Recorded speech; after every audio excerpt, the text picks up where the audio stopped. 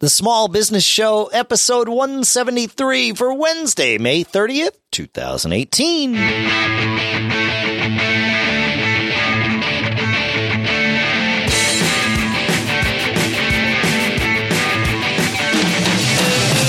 Greetings, folks, and welcome to the Small Business Show here at businessshow.co, the show by, for, and about BFA, small business. Here in Durham, New Hampshire, I'm Dave Hamilton. And in Lafayette, California, I'm Shannon Jean. It's not BFF, it's BFA. BFA, like by, for, and about. That's it. By, for, and about. That's really good. Yeah. How are you doing, sir? Things are good. It's busy, which I always say, but it's just crazy. And summer's coming up, which means invariably I've got family travels and other things that interrupt the schedule. But that's okay. It just it adds it. The month of May, even though I had lots going on, it was the first month in a while where I felt like I've had focused time to just really work. And I guess that's true about April too, but May, it really started to pay off. We've put a lot of systems in place, Nice. That's great. Yeah. We made actually some pretty significant changes to the way we look at what we do. And I only realized they were significant in retrospect. So what, that's interesting. What prompted you to have to look at those systems and, how things were working and make changes? Yeah. Part of it was just sort of the organic process of being mindful about what we do, and then 2017 was kind of a weird year for us. We did some great things, but it also wasn't awesome, in terms of overall cash flow and sales. It wasn't our best year. In fact, it was our worst year in a little while. And so, we were that brought up some awareness of, okay, we got to make some changes. And, right. we did make some staffing changes and that sort of thing. And so I think all of those things combined kind of got us we were in a more goals oriented mindset than I had realized. We had systems in place, but it seemed like we had begun to prioritize goals more than we should have.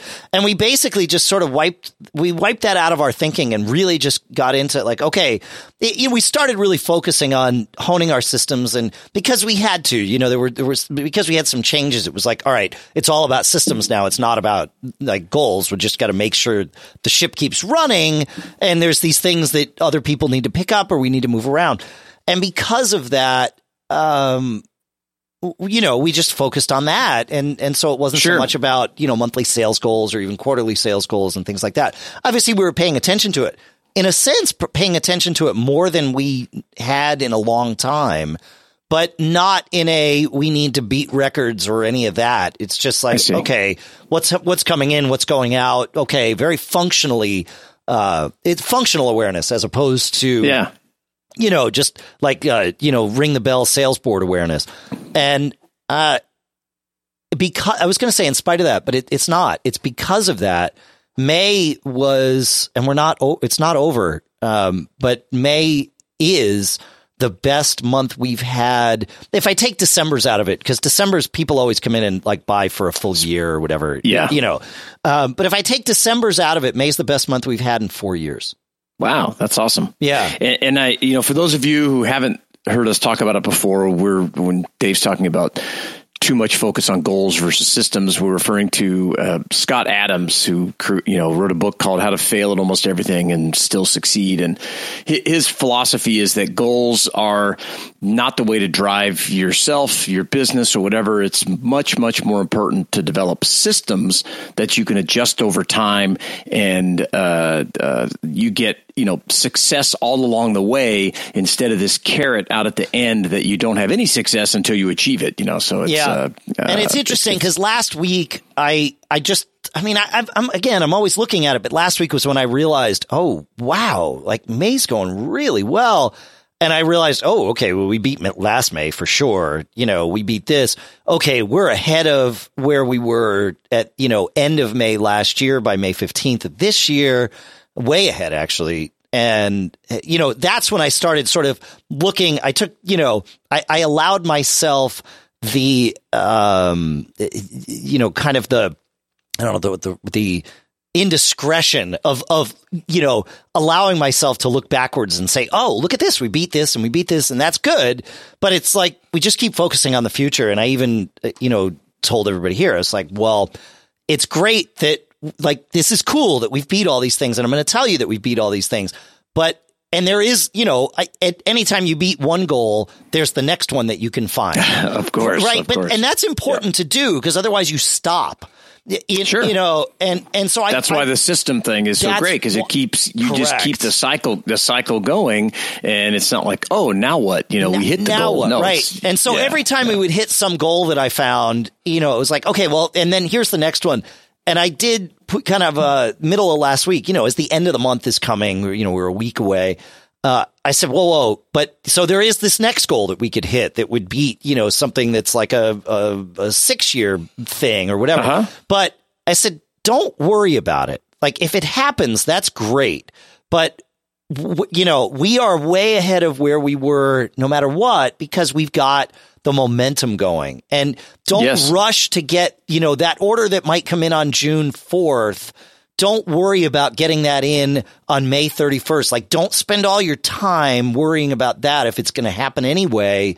That's right. It's a matter of a couple days. Just keep the system going. Just feed the system and keep it going. It doesn't matter. The 4 days isn't going to make or break anything. It's a stupid thing to look at a goal that way, right? And that's right. Fudge That's exactly the numbers, right. And sometimes for morale's purposes you need that, but we've already been just shattering things, and so it's like, okay, we don't like this. No longer is this relevant from a morale standpoint. Like we've proven that the systems are doing well for us. Just go with the system. It's fine. Don't worry about it. So no, it's great. Yeah. And I think then, we'll put a link in the show notes for folks to learn a little bit more about this process, but that systems mentality, allows you to really break through what, maybe artificial goals that you've set out there, and to, keep spinning off further success and using the system that you keep going. So it's pretty cool. Yeah, I really like it. I like what you said there about, the systems let you break through. You said break through your own goals that you set, and that's so true. We are the ones that limit our abilities, and goals are the way to do that, right? If you say, I need to hit this thing, and even as lofty as it is, if you hit it, then what? Yeah, I'll never forget. Yeah, I had a buddy of mine, and his dad was a pretty successful engineer. And I can remember him talking about, I set this goal. I always wanted to have, my life, by the time I retired, I wanted $1 million, in investments or whatever. Sure. And I remember him saying, my buddy asking him, he's like, oh, well, did you reach it? And was it great? And he goes, I did. He goes, but then I realized I should have set it for $2 million. Yeah. Right. And so that really drives it home. It's like, wow, if you have this system of, rather than setting a goal, I'm going to put $1 million in the bank by the time I retire, or whatever arbitrary date you pick, I'm going to develop a system to build wealth. Yes. And then, refining the system over time and taking small successes as they happen really propels you and develops this kind of circular system that really, in the case of wealth things, can kick off lots more wealth than you ever thought that it could. So it's a really great way to do it. Yep. Yeah. I'm glad you brought that up. Yeah. It's been really interesting. And again, it only sort of, I just noticed it in retrospect as I was kind of looking, I've got spreadsheets and stuff that I track with our numbers. I was like, wow, okay, that's interesting. But it's easy to get caught up in it, right? We're like, cool, I want to hit this goal. Like, that's cool. And it is nice to have a carrot or something. Yes. But it's nice when the carrot, and that's what happened in this case. When the carrot simply appeared, we didn't even know we were chasing it, right? That's good. We were just, to take the analogy further, we were just, planting the seeds and hoeing the field like we know we're supposed to. And suddenly there's the carrot, but the carrot wasn't yes, it's why we were doing it, but we weren't waiting for the carrot. The carrot was not the thing we were after. It was just like, is this the best system we can? Byproduct. Yeah, it's a byproduct of doing it right. Yeah. And I think you can have, certainly as you develop these systems for your business, that you can set benchmarks along the way. Yes. Because that's how you're going to kind of test the system to see if it's working, or if you need to make some adjustments, here and there to get the result that you're looking for. Yep. Yeah, that's really cool. Sure. Yeah, it's hard. Right. You need those things, and call them goals, call them benchmarks, call them whatever. You definitely need, things that, like you said, you can test against the system, but you just want to stay focused on the system. So it was an interesting week for that reason. Yeah. Yeah, that's cool. And I think with employees, especially, or contractors, whoever you're using, they're always used to, and I think they have a little weariness about, okay, I got this goal set, but boy, once I get that goal, they're just going to set another one that's higher, whether it's a sales, number or whatever. And I talk to folks that, work in corporate sales a lot, and I always hear that, I made my numbers this last year, and now this year they increased it by 20% and but if you really use this system concept, you can get rid of that mentality, because, you set some benchmarks, but the process is just to keep refining the system and seeing the success that comes, from using it. Yeah. Rather than that goal that you're just going to keep, you're just going to keep lifting the carrot higher and higher and higher. Yeah, that's it. And this is completely my fault for letting this happen, because when we started the business, and for a long time, we were very much systems focused. That's it. Like, that's all we cared about. And the money just showed up. I mean, again, we paid attention to the money, but it wasn't about that. And then we lost that focus for a little while. And it's nice to regain that. We lost the focus on systems, and really, it wasn't intentional, but in a sense it kind of was. I mean, I saw it happening, and it was like, oh, maybe this is a good way to do things. No, it's not. It's not, even though it's the traditional way. Like, that's the problem is, you get somebody that says, oh no, this is the way it's done. Okay. But no, trust what actually works for you and your business. Your business is not that business. So. Yeah. That's right. You can test it. And what I love about this is, because we didn't have this plan to discuss at all. We have an entirely different topic today, but I think it goes to some of the points we were making last week when we did the tools and things we used, and I believe we talked about free time, giving yourself time to think and to let your mind take it wherever it's going to go. Well, this is just like this conversation is bringing it up and then getting to revisit this critically important topic, and being able to, look at your small business and, okay, what are we doing? We're selling widgets. What do we have? How many we're going to sell? Well, why limit yourself to that? Rather, create that system that just constantly accelerates the sell through of widgets. Or you could do the same with customer service. We want to have a return rate of no more than X. Well, rather than just focusing on that, create this system that has, how do we minimize returns or complaints or whatever it is that you're measuring, using that systems process really can pay off. And if you're already using it, we would certainly love to hear about it.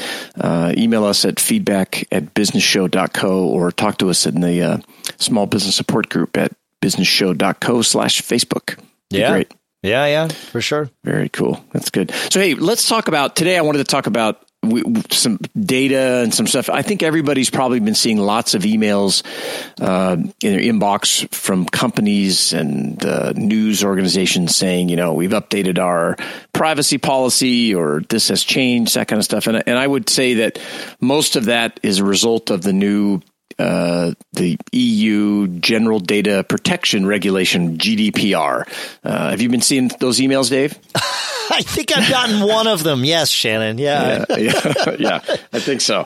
Everybody who gets a newsletter, who goes on a website and signs up and agrees to take cookies. I mean, my inbox has just been flooded with them. So I thought we would take a few minutes here today and talk about the GDPR and, if does your small business need to be concerned about it and to be concerned about data security? And I would say, I think you do need to be concerned about it in a number of different ways. And I thought we'd chat about it today. Sounds like a plan, man. Yeah, That's cool. It's interesting. And, I will remind everyone, most of our listeners are actually here in the U.S., just like Shannon and I are, but not everyone is. And so, the things that we talk about here are certainly going to be from a U.S. business perspective on the GDPR.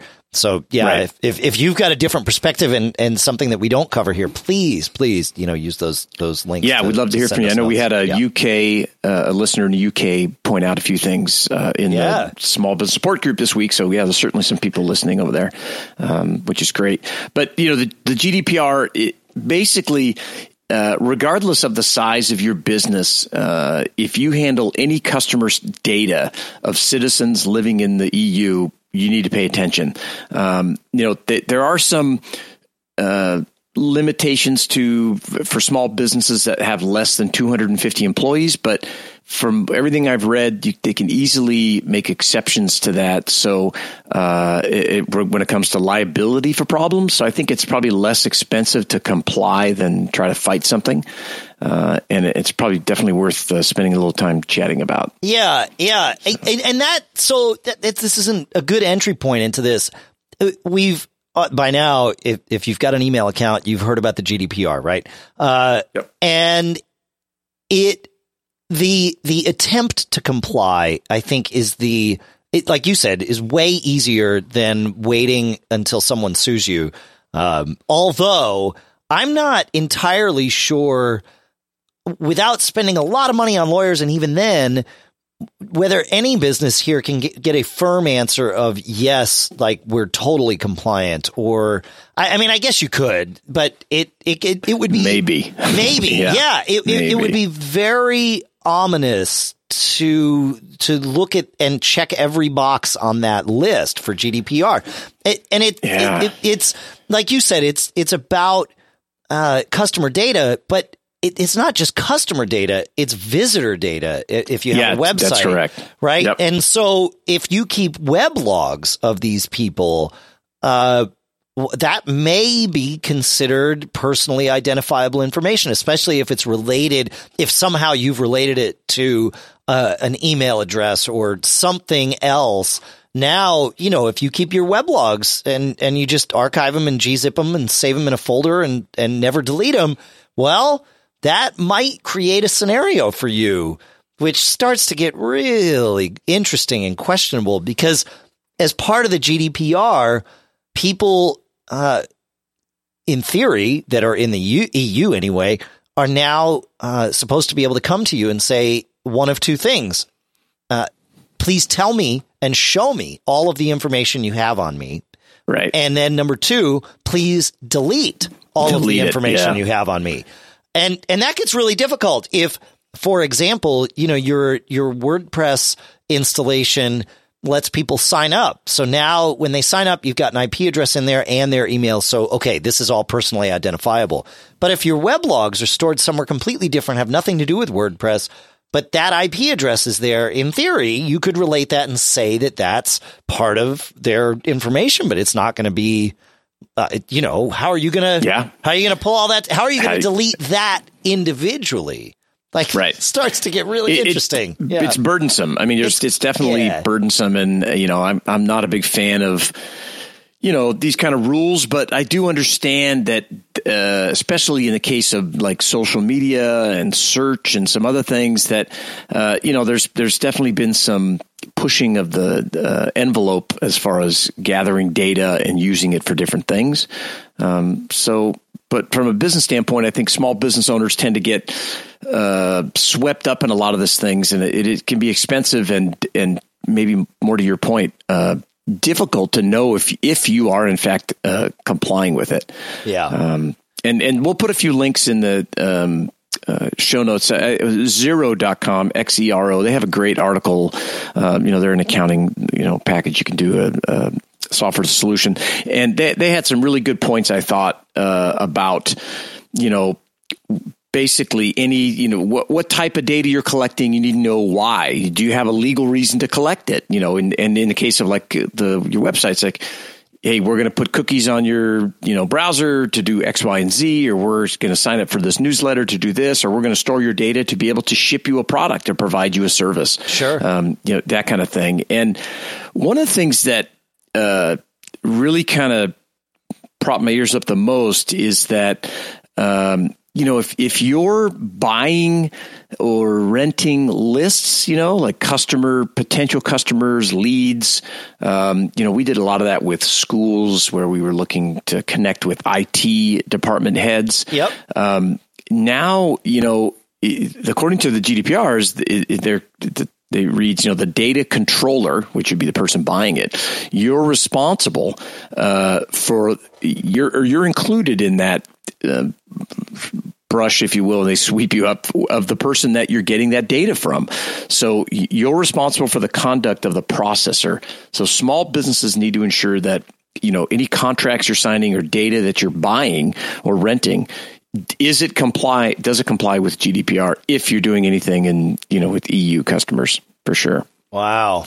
And I can only imagine that something in the US is going to come along like this, right? I mean, yeah. So I think, you're right. Someone is going to be the poster child, right? And it's going to be something, I think it's going to be something stupid where it's a website, take Mac Observer, for example. In fact, part of me would love for someone to make TMO the poster child because we get a lot of press out of it. But someone could come to us and say, okay, I am in the EU, or I am an attorney representing 100 people in the EU that visited your website, and A, B, C, and D, you didn't do these 4 things right with the GDPR, so we are suing you for whatever the maximum the law would allow them to sue us for.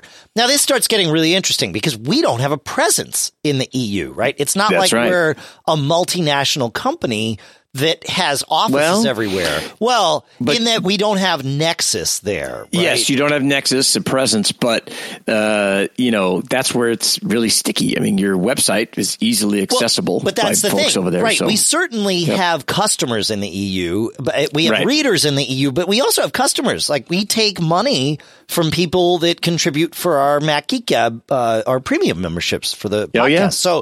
So we definitely have that, but we don't have a presence there in terms of a physical presence. We don't have a corporate infrastructure there. We haven't formed another, a European company or anything. We just have the one here in the US.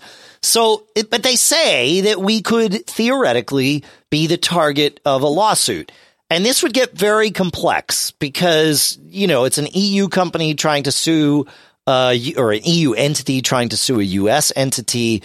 And, my guess is the Electronic Frontier Foundation, they would certainly be the first phone call I would make if I got that notice. I would think so. Yeah. Yep. And, do you guys want to be the ones to represent the poster children for this? And my guess is they would say yes. My hope is also they would say yes, but I think there's a reasonable guess that they would want to do that. And then it gets interesting, right? So I think certainly the first time this gets tested is when we will all learn how far we all have to go. Those of us that are in sort of this very similar boat. And I think the way to prevent against that, or the way to prevent against it really ruining you, is to do the obvious things. If you run anything, like for us, we run WordPress. So if you update to the latest WordPress that came out last week, there are some GDPR things in it, right? So whatever you're using, your shopping cart, whatever that is, my guess is that those vendors have updated already. So, but you should check, right? Just to be sure. And even your marketplace, if you're a big Amazon seller or eBay seller, ask, what's going on? What are they doing about this to be sure you're in compliance on that marketplace or using whatever software platform? And they will give you some guidance on that. Like when the WordPress update came out last week, I logged into our back end after the update happened, and there was a big banner up that said, hey, we've added some things to make it easier for you to be GDPR compliant, but, we can only lead you to water you have to drink, right? But they had a guide that they had put together, and our shopping cart also had a guide that they had put together. And so I decided, this is as stupid as this is and as ridiculous as it is that somebody in the EU thinks that they can sue me. Maybe they can. And it's probably worth taking an hour out of my day to go through all this and check all the boxes, right? Which is what I did. And so we updated our privacy policy to make sure that I think we have what we need in there. And again, I feel like if there are a first round of attacks on this, maybe this is wishful thinking, but I don't think it is. Someone who has done absolutely nothing and says, screw it, you can't get me, is in a worse position than those of us that said, I thought we did everything we were supposed to do. Not that I thought I wasn't supposed to speed here, or I didn't know the speed limit officer. That doesn't get you out of a speeding ticket, right? But sure. I'm pretty sure we've done all the things we're supposed to do. But I'm also pretty sure we've missed something that we have no idea about. How could you not? I mean, right. There's no way you. So you do the obvious things, and the reason I would say do the obvious things, not only might it protect you, begging the mercy of the court or whatever entity it is that's coming to, swing their mighty hammer at you, but it also makes you less of a target, because if somebody goes to your website and you definitely, like us, you have EU customers, you have EU visitors, and you don't have a privacy policy, well, guess what? You just became a real easy target, because they can say, yeah, you didn't even try, man. Right. You need to act in good faith. In good faith. And there it is. Yeah. And do what you think you need to be done. It's documented. Say, hey, to your point, we've got a privacy policy up there. It is GDPR compliant. And if you search that term up on Google, you'll see a bunch of the services and templates out there that you can update your stuff, and you shouldn't have an issue with it. One of the things also that. And I'm going to let you. I'm going to let you finish. But in this instance, I think copying one of those templates, if you're not going to go to an attorney or do anything else, I think copying one of those templates as verbatim as makes sense for your business would be the smart move. Because if someone is fishing around for an easy pick, if they see that if they see that you're using the language, say, for example, that WordPress has advised, they're probably going to stay away, unless somehow they found that WordPress's language isn't enough, and then they can go after everybody. But, if they find this common language, they're just going to move on and find an easier target. I think. I agree. And I think I'm a big fan of business templates and stuff online as well. Just be sure, when using them for whatever it is, that you do read through them and be sure that you are doing what it says. You may not need to do some of the things, or it may not apply to your industry, and you don't want someone pointing that out and says, well, your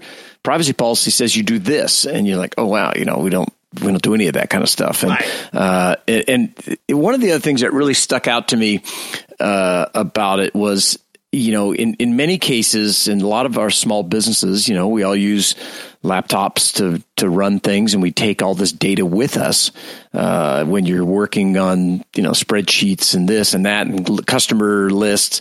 And one of the comments that I read in the GDPR was that passwords are not considered a sufficient measure to protect personal data that you've collected. So, in order to comply with it, you have to encrypt it. So it's got to be encrypted when you're using it, taking it out. So, I mean, if this is a big part of your business, it's important that you do it the right way. For sure. I didn't realize that. That was interesting. There's specific wording that says that right there. I was like, wow, that's fascinating. So one way to potentially sort of avoid that would be to encrypt your hard drives, right? There you go. Encrypt every hard drive that you have. And then that way, you don't have to think, oh, did I encrypt that one file? It doesn't matter. Your drive's encrypted. You're good to go. Yeah. on the Mac could use File Vault. File Vault too. Yeah, exactly. Yeah. Yep. That's great. Yep. That's great. That's a good idea. Yeah. Yeah. It's pretty wild. So, we'll put some links. I think TrueCrypt for Windows, right? TrueCrypt. Yeah, that sounds about right. Although I don't know anything about Windows, it does sound like it fits the thing. We'll put a link to the GDPR up in the show notes. You can take a look at it. It may not be applicable to you, but I would suggest that, now is a good time to look at what you're doing and how, tight or slack your treatment of that data is, especially if you manage things that's personal data and addresses and credit card numbers, and if you have to deal with social security numbers or other tax identification information, it's really important that you have a good policy in place and that you have communicated it to all of your employees, so when the stuff does perhaps eventually hit the fan, and someone comes in and starts asking questions, every employee can say, oh yeah, we have a data security meeting every 6 months and we've talked about X and we do this and this is the person who's in charge. That's powerful. Again, it shows good faith that you are doing it versus asking, hey, who's in charge of your data collection and stuff in your place, and having everybody look at each other like we don't know. Yeah, and that or even worse, everybody says, "Oh, our boss told us that was effing stupid," and we don't have to deal with it. Right? Yeah. Yeah, and it doesn't cost you anything to have that discussion and hand out a one-pager that says, look, hey, it's our whatever normal meetings that you have, or have a special meeting, whatever, and say, hey, give this out. This is what happens if you get a call from a customer that says this, and this is the response that we make, and this is the person, and it may be you, as the business owner, you need to alert me this way, because reporting, especially with the GDPR, is a really big part of it. You only have 72 hours to report a breach of data. And we've all heard of these horror stories, these companies that sit on this information for months and months and months and only release it when it's beneficial to them. The fact that I'm not going to name any names, but, the credit reporting agencies are famous for that. And so just have that discussion and be ready for it, because, like I said, I think there's some definite stuff coming down the pike in the U.S. that'll be very similar to this. So. Yeah, that's really interesting. Yeah, and of course, while you're doing this, and if it does wind up costing you a little bit of certainly time, you can look at the credit reporting agencies and Facebook and Google as the reasons that, and others, I don't just mean to call them out, but they are certainly in the list of companies. Top 3. Yeah, that created, that were so egregiously violating a moral, ethical standard of care with people's data that this is why the GDPR was created. It was like, okay, fine. You know what? We're just going to codify this. And we do need to codify this. I mean, it's important. I don't think the GDPR is the last that we will see of this. I think other countries will implement similar things. I think the GDPR is actually pretty overreaching in terms of what you might get out of the U.S. government. But I do think there will be some things, right? It's easy for us to look at this and say, oh, we don't need this kind of regulation. We don't need this. By and large, the internet is still the Wild West, right? And I think we can all agree, although we might disagree on the specifics, I think we can all agree that it's good that not only do we have highways, and I'm talking for our cars, but that we have accepted speed limits and rules of the road, and we all stop when we get to stoplights. And like those things really help us have lots more cars on the road. We didn't need stop signs and speed limits when there was one car. Right. But we do now. And we could dicker over the particulars, but having those accepted rules and practices in place so that when you see that person over there driving a car, you can reasonably expect them to follow the rules that you both in theory know. And that's kind of what's happening here is we're starting to put some structure into this. Some standards, right? Standards, yeah. And it is happening after the fact, but it's not going to be after the fact when we look back 30 years from now, right? Or 50 years from now. It just feels like it's after the fact right now. These are things that, like, taking care of people's data is an obvious thing to do. It just feels cumbersome because we haven't had to codify how we do that. Like, we all say, oh yeah, I don't want to share my customers' information. That's their information. Well, okay. We all sort of agree to that. Well, some of us do, but you know, but not everybody does. And some people have abused that. It's like, okay, well, we all were driving 40 on this road and that's fine. Yeah, maybe we should have been going 35, but that guy that keeps coming through here going 80, he's the reason that we have to put up speed limit signs and speed bumps. Right. And so here we are, you know, that's, I think that's the closest analogy I can get to it. So, no, I would agree. And I think that, you know, generally speaking, this is not something to be overly worried about, but it is something to be prepared for.